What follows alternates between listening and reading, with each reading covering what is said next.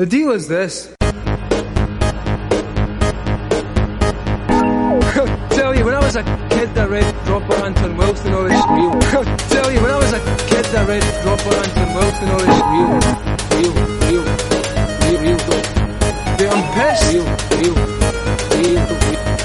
Yeah, I'm pissed.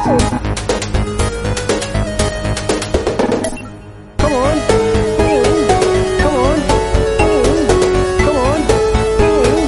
What?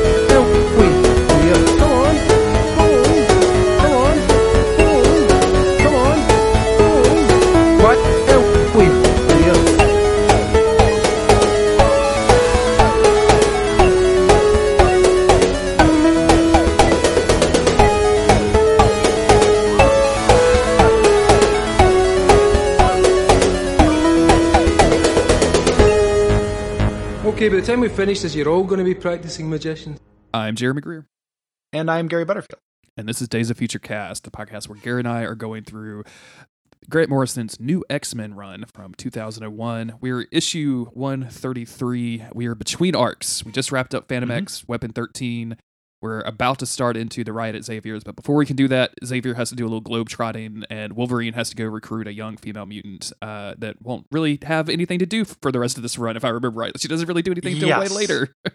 The idea was, I think, that he had plans for her and then changed his plans.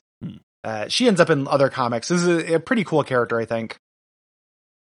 This issue I like as a filler issue more than the next one, and it's also following up on something like the Xavier stuff is following up on a loose thread. Like they're doing consequence issues. And I think that one, like, not that Landra is more important than Genosha, but just it makes more sense. You know, it's more dramatically sound. Again, you know, pairing the kind of mediocre issue, really cool cover thing. I think the cover of this is very striking. Oh yeah, this is great. Like just because Dust is the character, is the mutant we're gonna rescue. She wears a hijab, and so like it's just completely black except for a strip for her eyes, and then in the reflection of her pupil, you can see like Wolverine doing his normal like arg kind of pose. Yep. And it's really good. Like it just looks really evocative. I'm sure this like popped on the shelf, right? Like people were like, "What the fuck is that?" Oh, totally. Yeah, really good. And this issue is drawn by Ethan Van Sciver, noted monster. And Comicsgate fuckwit. And there's no the art is fine. I think we should probably get into it. Yeah. So we start off in Afghanistan. Logan has killed a bunch of Afghani people. We're going to find out that these are guys selling children, mutant slaves to rich folks. These are slavers. So it's okay that we're killing brown people. This is the beginning of this. Not to be simple, but this is some really good badass Wolverine. Oh yeah, absolutely. Like extremely good Wolverine content. Like this made me also want a like a Grant Morrison Wolverine thing. Like I'm sure he's not that interested in just like doing a badass anti-hero, but he's good at it. Yeah. You know, and this is really cool. And it looks cool. Like Wolverine with the pose and with blood coming out of the claws, and like his clothes are in tatters and kind of blowing in the snowy winds behind him. Like it just looks kind of badass. Yeah, great. And just that, again, opening line, like, what does it take to make you people listen to reason? You know, or this big pile of corpses, like, you know. And there's one guy left, and Wolverine warns him, like, hey, like, I can't believe, what do I need to do here? Like, you just saw me kill like 20 people, and you're gonna lift a gun? Just drop it, my man. Like, I will cut off your hand if you try to shoot me with this gun. And the guy drops the gun, but then immediately picks it up and tries to shoot him again. Yep. And Wolverine immediately cuts off his hand. Because again, like badass, you know, good Wolverine, you know, like not fucking around. You know, and he's like, what were you thinking? Do you think that guy doesn't look like a deranged human killing machine? Like, you know, without his hand. And he's like, the guy's freaking out and he's like, quit while you can still hold hand with your sweetheart, man. Like, you still have a hand. Leave it.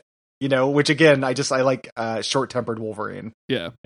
I love this like real tiny shot in the bottom of the severed hand just in the snow, you know, grasping the gun, and it's like kind of fell into the snow a little bit. Like it's just kind of gross and bad and cool looking. Yeah. Wolverine goes over to the village where, you know, this assault had happened.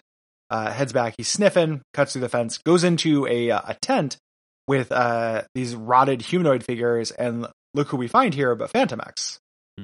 And this is the Wolverine and Phantom X first meeting. Yes. Scene.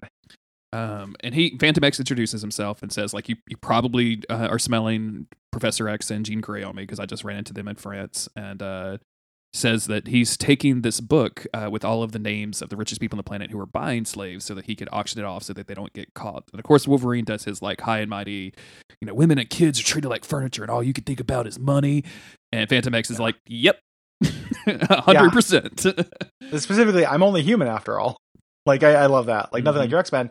And then he pulls his, his alpha move here where he's like, I even wonder how much you'd pay to learn about the secrets of the Weapon Plus and your own past, James.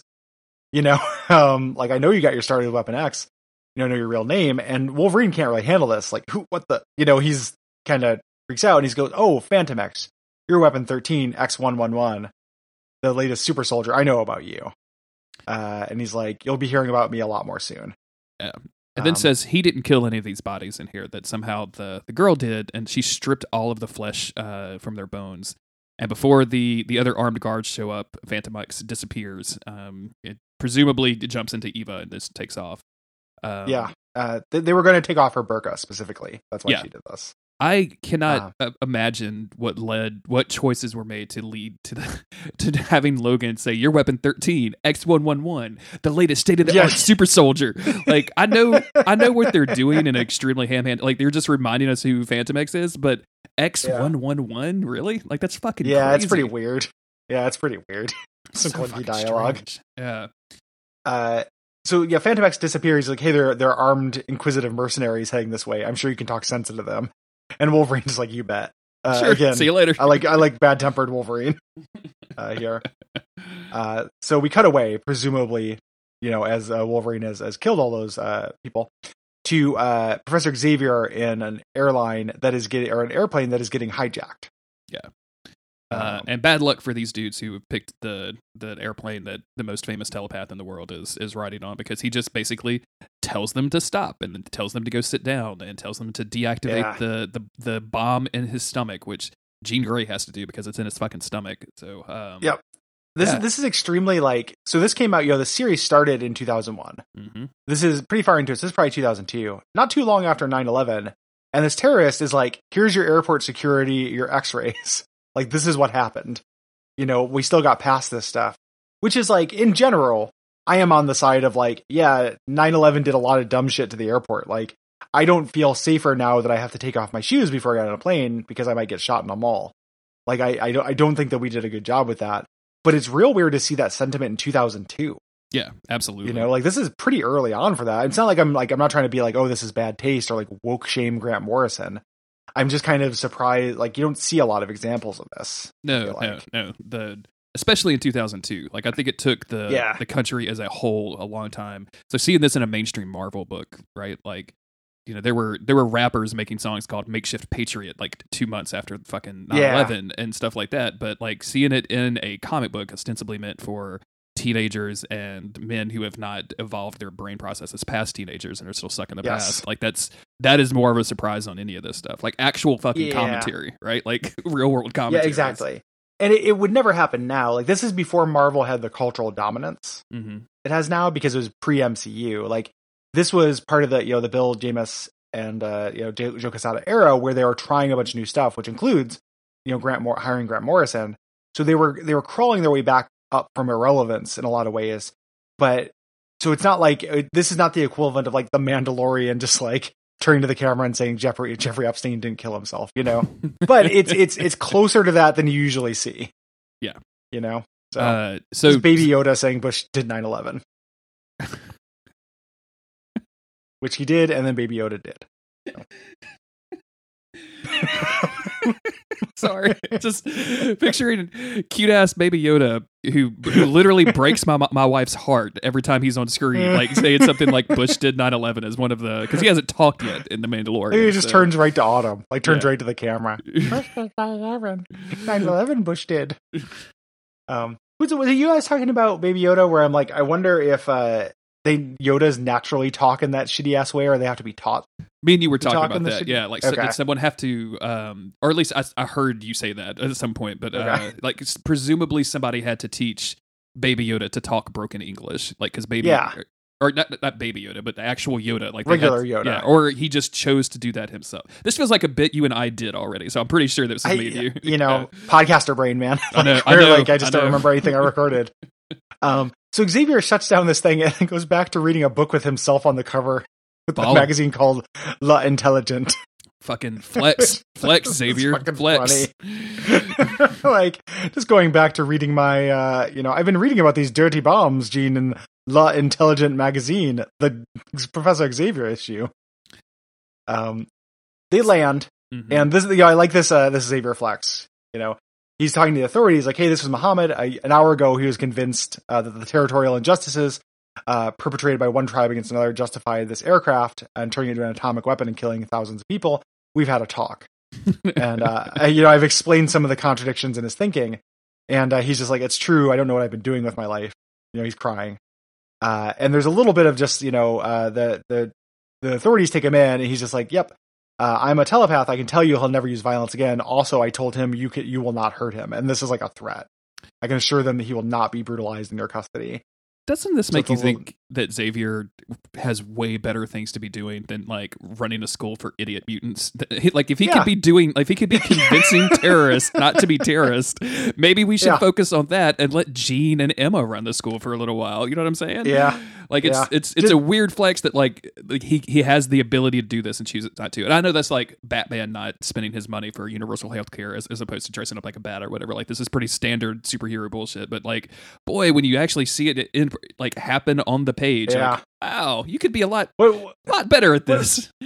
What a lucky group of passengers on this plane that they happen to have Xavier doing his jet set. Just still kind of going on his international tour he's been going on for a while. And just happen to have Xavier on the plane. I don't know if you know this or not, but right after 9/11, the Department of Homeland Security dictated that there had to be at least one Xavier on every plane. Oh, sure. But you can't. But he just dresses up as just very casually, so as an air marshal. Yeah, exactly. Like the air marshal in Bridesmaids. Sure. You got every plane gets an air Xavier. It's really just multiple man. Yeah, just with a bald cap and a grin. Xavier never gave multiple man back his body or his consciousness from that one issue. He just kept it. Yeah, just go to sleep. You've earned a rest forever. So as this is happening, someone is going to take a shot at Xavier, a sniper, and out comes some X-Force leftovers. Yeah, to be the X Corporation from here. So I like this shot. Mm-hmm. We see the bullet going towards Xavier. It's not what doesn't look like a normal bullet. It looks like a weird space bullet. But Jean Grey does her like Phoenix thing, and like I just really love the image of like the Phoenix fire that comes out of her, like grabbing it. Yeah, like it looks it's really good. Cool. Yeah, I think also like Jean Grey wearing like a t-shirt of her old Phoenix uniform underneath the black leather jacket, like tucked into some black leather pants, I think is kind of a cool fucking thing. Awesome. Yeah, and it's also like the kind of like X-Men shirt you could buy at Target. It's a cool like fashion thing. Yeah. This very like a consumer, kind of thing. Like people would have this shirt because they loved her. They love the Phoenix. Mm-hmm. So really cool shot. We cut over to everyone kind of figuring out what happened. Thunderbird, or Warpath, rather, knocks Xavier down. He says his name is James Proudstar. Xavier's like, I thought you were dead. He's like, that was someone else, sir. He's referring to his brother, who died. Xavier sent him on a mission in Giant Size X-Men #1, who was, Thunderbird. This is Warpath, his younger brother, who was a big part of like Cable's X-Force, which is a comic I read a lot of, along with Feral and Thorn, the two wolf ladies he's hanging out with. So, So Jean Grey is looking at the bullet here. Says it's not from this planet. And then the X-Force leftovers, Warpath, Feral, and Thorn all jump towards the tower where the sniper is, like boing. Weird panel. It's an extremely weird panel. Like the three of them, like all jumping up at that speed is very funny. Spring. Yeah. Sprung? And they get up there and find the they find the sniper. What I was just thinking about X Corporation Mumbai has kind of a monolithic power set. When you have two cat ladies and then a big guy who's good at fighting. Yeah. you know? That's going to come up in a real interesting way later, in a way that I like. Where they're like, we don't know how to use Cerebro because we don't have any fucking telepaths, Jean Grey. Yeah. Like, yeah. This is this 1/3 of the 90s X-Force you gave me, so I don't know what we're supposed to fucking do with this. Yeah. And surprise, this is Lilandra, who thinks that Xavier is still Cassandra Nova and is responsible for destroying her entire empire. And James Proudstar brings her over, and like he does a quick little scan of her and finds out that her mind is extremely still sick. And like she out of the car comes like some Iraqi clones and are like, "Hey, you need to come with me. We gotta go do some stuff. Like get in this space car. We gotta go." They look exactly like C. Everett Koop, the old Surgeon General. It's real weird. So 3 C. Everett Koops get out of a car. That's a weird pull. Like, coop. was he on was there a portrait of him at your school or what? Why do you I just remember. Well, I mean, I remember there was a portrait, but I remember learning about him. As a kid. You say that like it's obvious you've remembered everything you've ever learned about. Like you really remember what C. Everett Koop looks like? I don't know why. Well, it's because he's got this weird look. He pulls the Lincoln. Not a lot of people do the shitty beard. You know. Not even. But C. Everett Koop is one of the few people who did it, not successfully. But the beard without the mustache is a real unique look. I think. Man, that dude's dead. C. Everett Koop. Mm-hmm. Rest in peace. That was me kissing my fingers and putting them to the sky. I don't actually care how you rest. So wow, I'm gonna call Ms. Koop up and tell her you said that. Jesus Christ! Well, there's only one way to console a widow, dude. Like, do you know him because he showed up on The Simpsons? Is that what happened? No, I saw him referenced before that. I remember seeing his picture in school. I had a really weird social studies teacher I've talked about before, named Mr. Steely, who was obsessed with torture. Who like is obsessed with like guillotines and torture and shit. And I told a story about making coleslaw in the back of the room where it was like just a bunch of like coleslaw in a terrarium that we were mashing with a 2x4, and kids put like pencil shavings and gum and stuff in there. He was really sad. So he was real weird. And he used to tell us, we talked about a lot of local civics stuff. So that's how I learned like about Colin Powell. I learned about a lot of weird political people that you wouldn't necessarily know who they are in 9th grade. Because of weird Mr. Steely. Interesting. So, yeah. No. Apparently, he stood up and called Lisa a witch at some point in the Simpsons universe. So lots of C. Everett Koop facts here today. You weren't expecting it on this episode of Days of Future Cast, but you're getting it. Here we go. So the Xavier's kind of explaining who she is. It's like, oh no, she's my wife. She's my consort. Jean will explain. I have to go with all the C. Everett Koops. Yes. We go back to the X Corp where Sunspot has arrived. And they are all looking at a very passed out Logan. Jean Grey says like, yeah, that's fine. He normally does that. His healing power really takes it out of him. But where is the mutant that he was supposed to rescue? And that's when Farrell, who I thought was Rain this entire time, because I can't tell the difference. Starts dusting off her Cerebro and basically saying like, yeah, we don't really have a telepath. Like you need to like help us out with this thing. Yeah.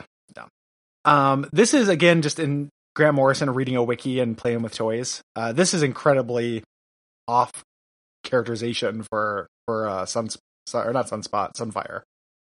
Like Sunfire is extremely arrogant. Sunfire was like in Giant Size X-Men, joined and then told Xavier to go fuck himself like 30 seconds later and flip the table and like flew away flipping him off. Like he's an asshole. Oh yeah. And here, he's like this weird, he's really reverent to Wolverine. And it's like, you hate that you met this dude and you hated him. Yeah. You're as old as this guy. Like, or Wolverine's like 100 years old, but you're as old as Cyclops. Like you're not a kid, but they draw him as like a kind of a teen. Yeah. He's like, oh, Wolverine would be a samurai. That's honorable. It's like Morrison only knew that Sunfire was from Japan. And just kind of like, went with that. He had 3 facts. Yeah. 2 of them really were wrong. Obnoxious. It's like the people who wrote the Coming Out of Their Shells tour and just knew that the Ninja Turtles like skateboarding and pizza. Yep. That's all you really need to know. So this is where, Jean Grey's going to teach them how to use the thing. He's like, it's not difficult. Just put on the Cerebro and think into it. It'll find the mutants for you. I might be able to kickstart it for you and find this mutant. she puts on the helmet. The rest of the people are looking in physical space. Mm-hmm. James Proudstar, Warpath is using his super senses. This place is scanning free of all intruders, he says very robotically. That's a good, like, I've talked to you before about that show, The Gifted, which got canceled. Yeah. And like the representation of this dude on that show is very much like this kind of dialogue. Like he would just like look around and be like, someone's coming. Like, okay, cool. Pretty cool. I have to go hit somebody. All right. See you later. Yeah. They notice all the dust that's in the room is coming off of Wolverine. Yeah. This is where Sunfire's like, that's Wolverine. Are you insane? He's a samurai. And like, maybe there's like new young Sunfire that I don't know about, but if this is supposed to be my Sunfire, this is off. Yeah. And Jean Grey figures it out. Like, actually, no, the missing mutant is with us all the time. Warpath's like, no way, my senses are working overtime. And Jean Grey's like, no, she's not really biological now. Hello, Soraya. It's me, Jean. You're safe. Become a human again. I know you're hungry. And all the dust swirls around and turns into the character Dust, who says to Rob. And Wolverine wakes up at this point and says, that means dust is all she says. Now everybody shut up. I'm still trying to sleep. The panels of where she's actually becoming human from dust again, I like that they form like a skeleton under there. Yeah. Like, as opposed to just like clicking into existence. Like having to rebuild your body, I think is really fascinating.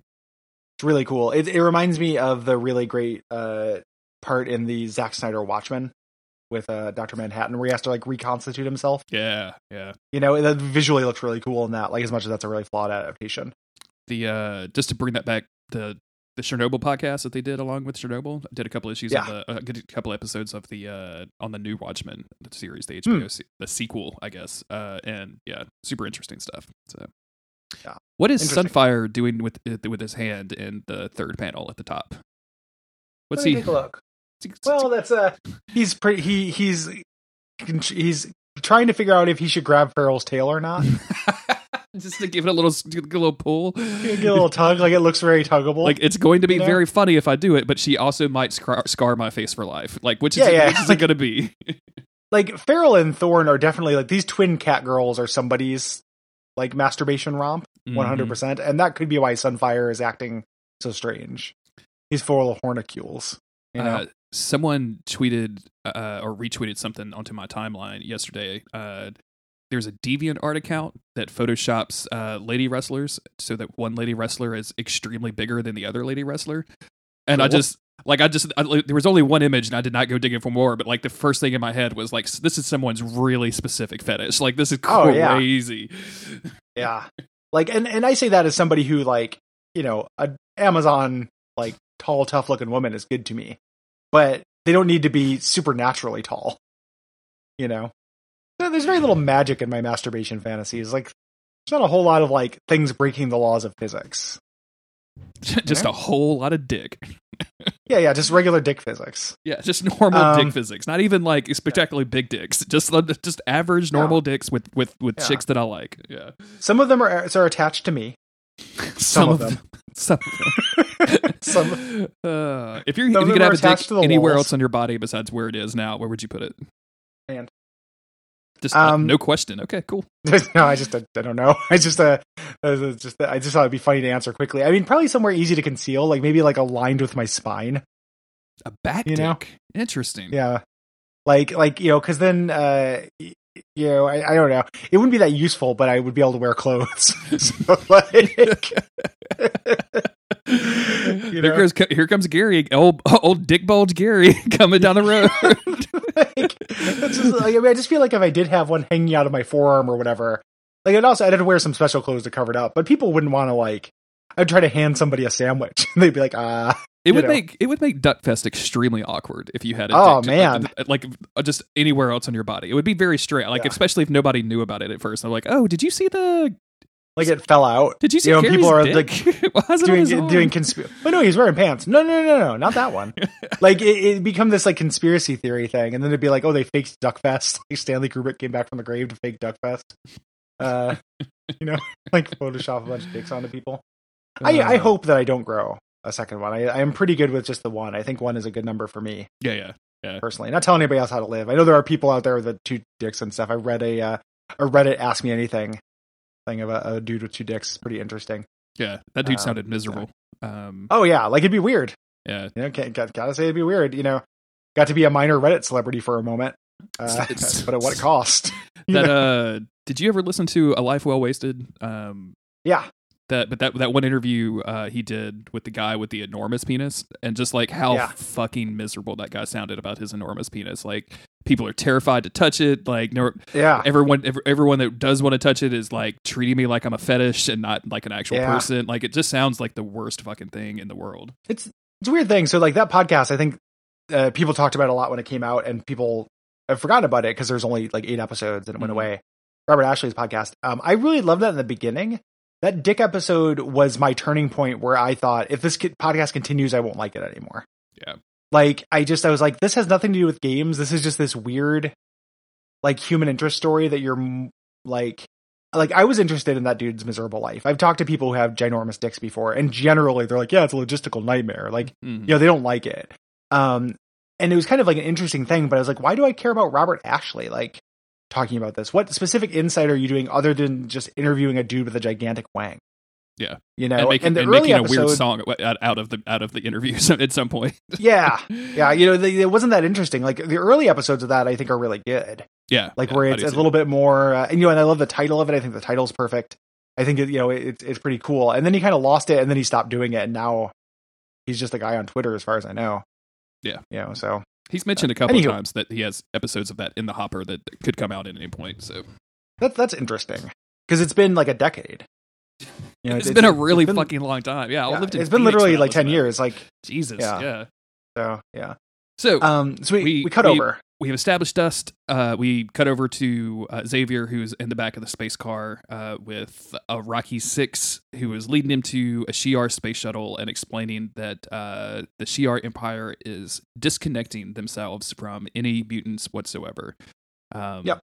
They're dropping all further contact and just basically saying, like, screw you guys. You literally destroyed our entire existence, and we don't want to hang out with you anymore. Yep. And Xavier's having a hard time with this. Like, hey, Cassandra Nova can't do any more harm. I know what she did, but your mind will heal. The Empire will come back. And she's like, again, this arc being good at talking about Xavier's hubris, like, ruin always comes to us through you. Like, you are the worst thing that has happened to the Shi'ar, which is pretty inarguable between this and the Phoenix. Yes. She's like, I'm broken. He's trying to console her. Like, you're not broken. You've dissolved. You can change into a new form.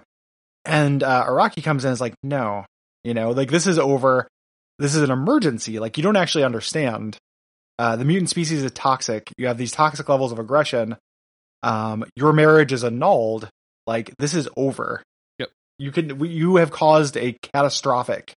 Your presence has just, like, really fucked us up. And he uses the word, like, we're going to remove all Shi'ar citizens from planet Earth during the disinfection period. And when Xavier follows up and says, like, what does that mean? He says, oh, yes, the Phoenix is hatched and she is merciless. And this is our last page where, like, out of nowhere, Xavier has a team of mutants with him.